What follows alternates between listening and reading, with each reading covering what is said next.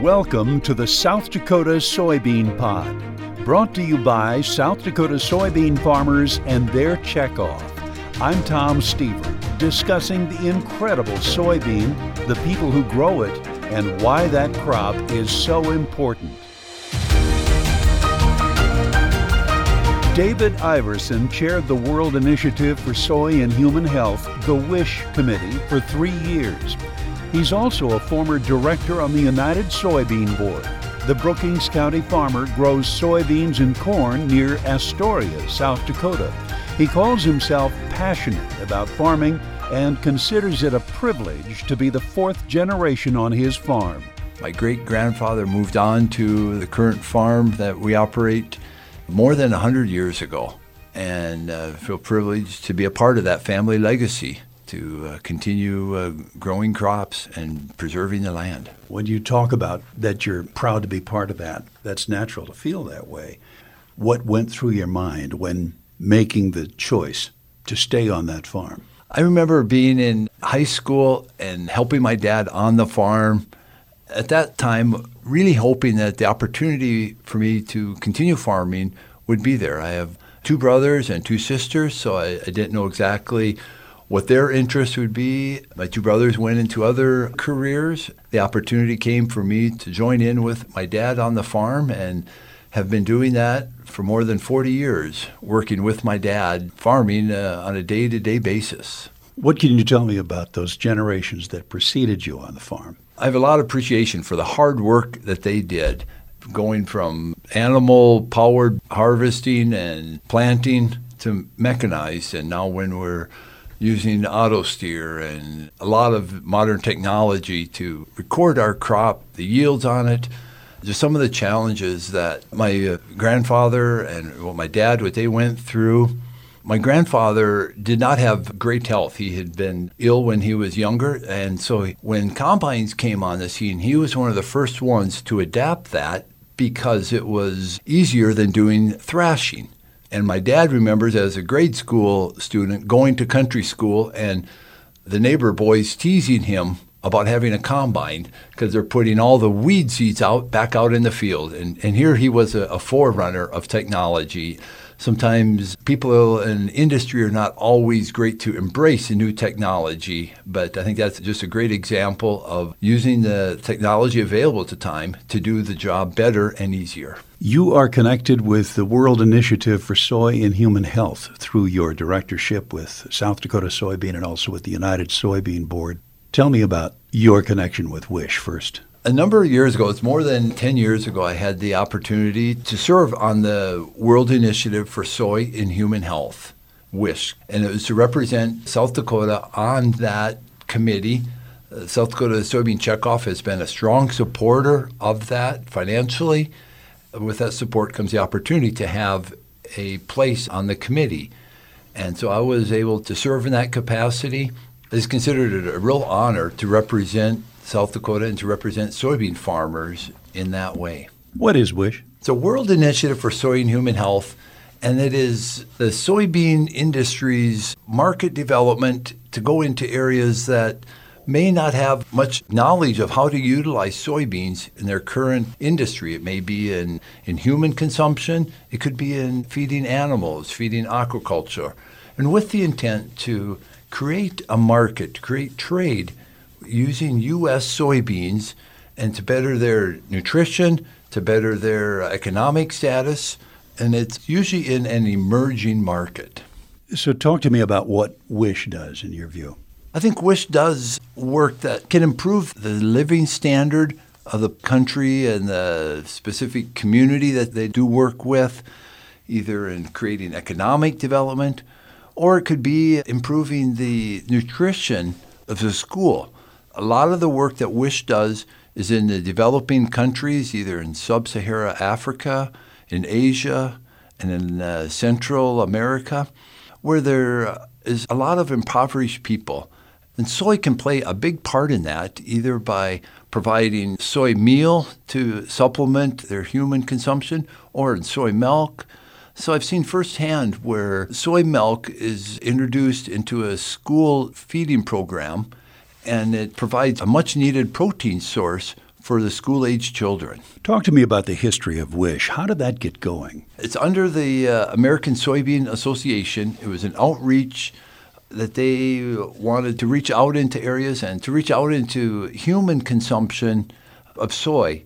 Since the start of WISHH, they've expanded into animal feed and aquaculture feed, but very much focusing on emerging and developing countries and creating new markets where soy maybe hasn't been a part of their diet, and introducing and teaching them how to utilize soy in their diet. I want to go into your personal observations of WISHH, the World Initiative for Soy and Human Health.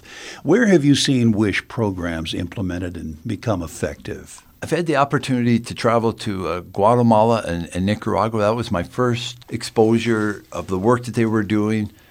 To see the U.S. soy being used, it gave me a lot of pride to know that a product that is grown in the U.S. by U.S. farmers being utilized to help improve nutrition of school-age children, to seeing the happy faces of kids that are getting a soy milk supplement. And a lot of times these are being implemented by organizations that have boots on the ground. It's not an organization built just for WISHH. WISHH partners with people that have boots on the ground to help implement these, that know the culture and know the needs of the students, of the children. And so to me, it's a win-win to see U.S. soy being used by organizations that have boots on the ground, that are implementing it and doing it in a really positive way. So how did you get involved with WISHH? I was asked by our executive director at the time, Betty Hansen, if this is something I would be interested in. She knew some of my interest in international development. My family and my wife's family have a long history of family working internationally and working in development. To me, it was a great fit for me as a farmer to be involved in an organization that is using trade, but using it to help develop new markets and to improve the lives and livelihood of people locally. What have you seen personally in terms of WISHH program successes and maybe a country turning into a viable U.S. soybean customer resulting from the activity from WISHH? One example I can think of is in Uganda in West Africa, where the WISHH committee has partnered with people that are implementing soy in a variety of ways and very much a commercial business. But initially, it was just introducing soy in the local market and adding it to a staple that they had on their market and adding some soy into their feed and also into their food for people.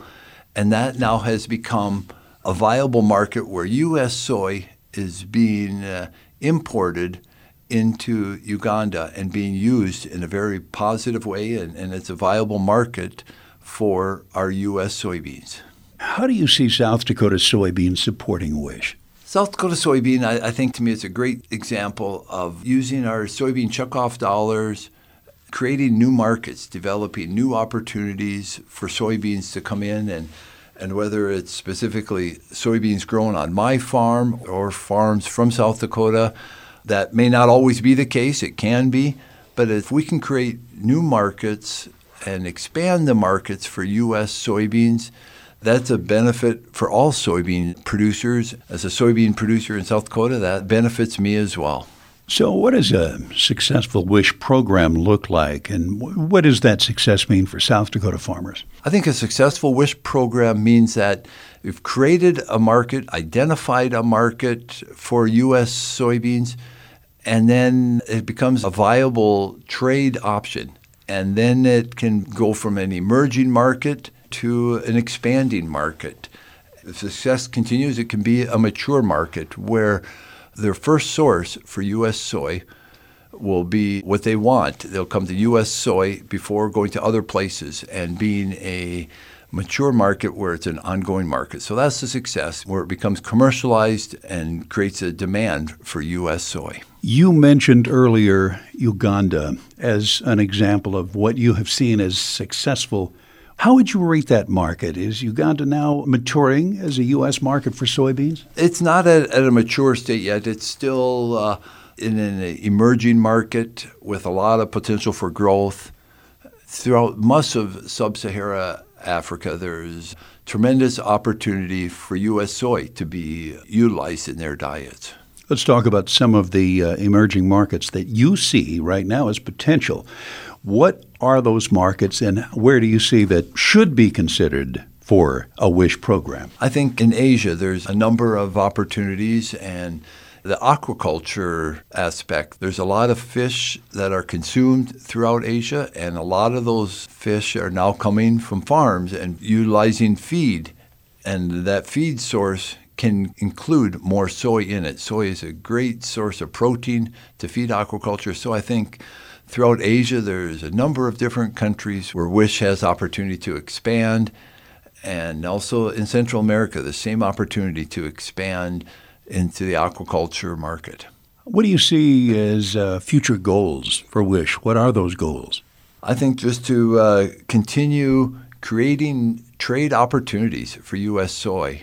Since I first got the exposure to WISHH more than 10 years ago, the opportunities where they are expanding are way beyond the scope that I initially was introduced to, where it was primarily for just human consumption, and now it's reaching out into feed components to feed swine, poultry, and aquaculture in developing countries, and opportunity to get trade for U.S. soy established. You and I have talked about this before, but talking about soy protein specifically, you have mentioned, as far as WISHH is concerned, the soy cow. Tell us a bit about that and how that has really helped those destinations that need it the most.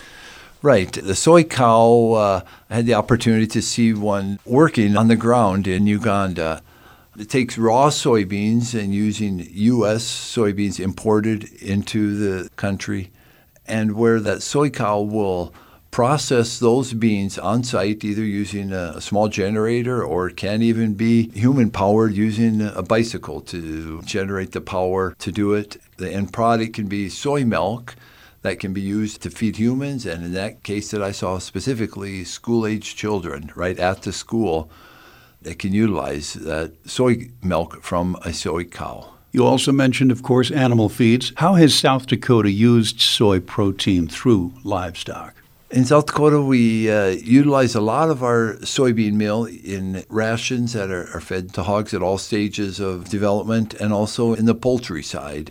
Dairy will use soy meal in their diets as well. So I think as those animal species expand in South Dakota Soybean partners with all those entities, pork, poultry, and the dairy, to help them in their using soybean meal, but also in expanding opportunities to get more animals, because if there are more animals that are using soybean meal, that's better for us as soybean producers.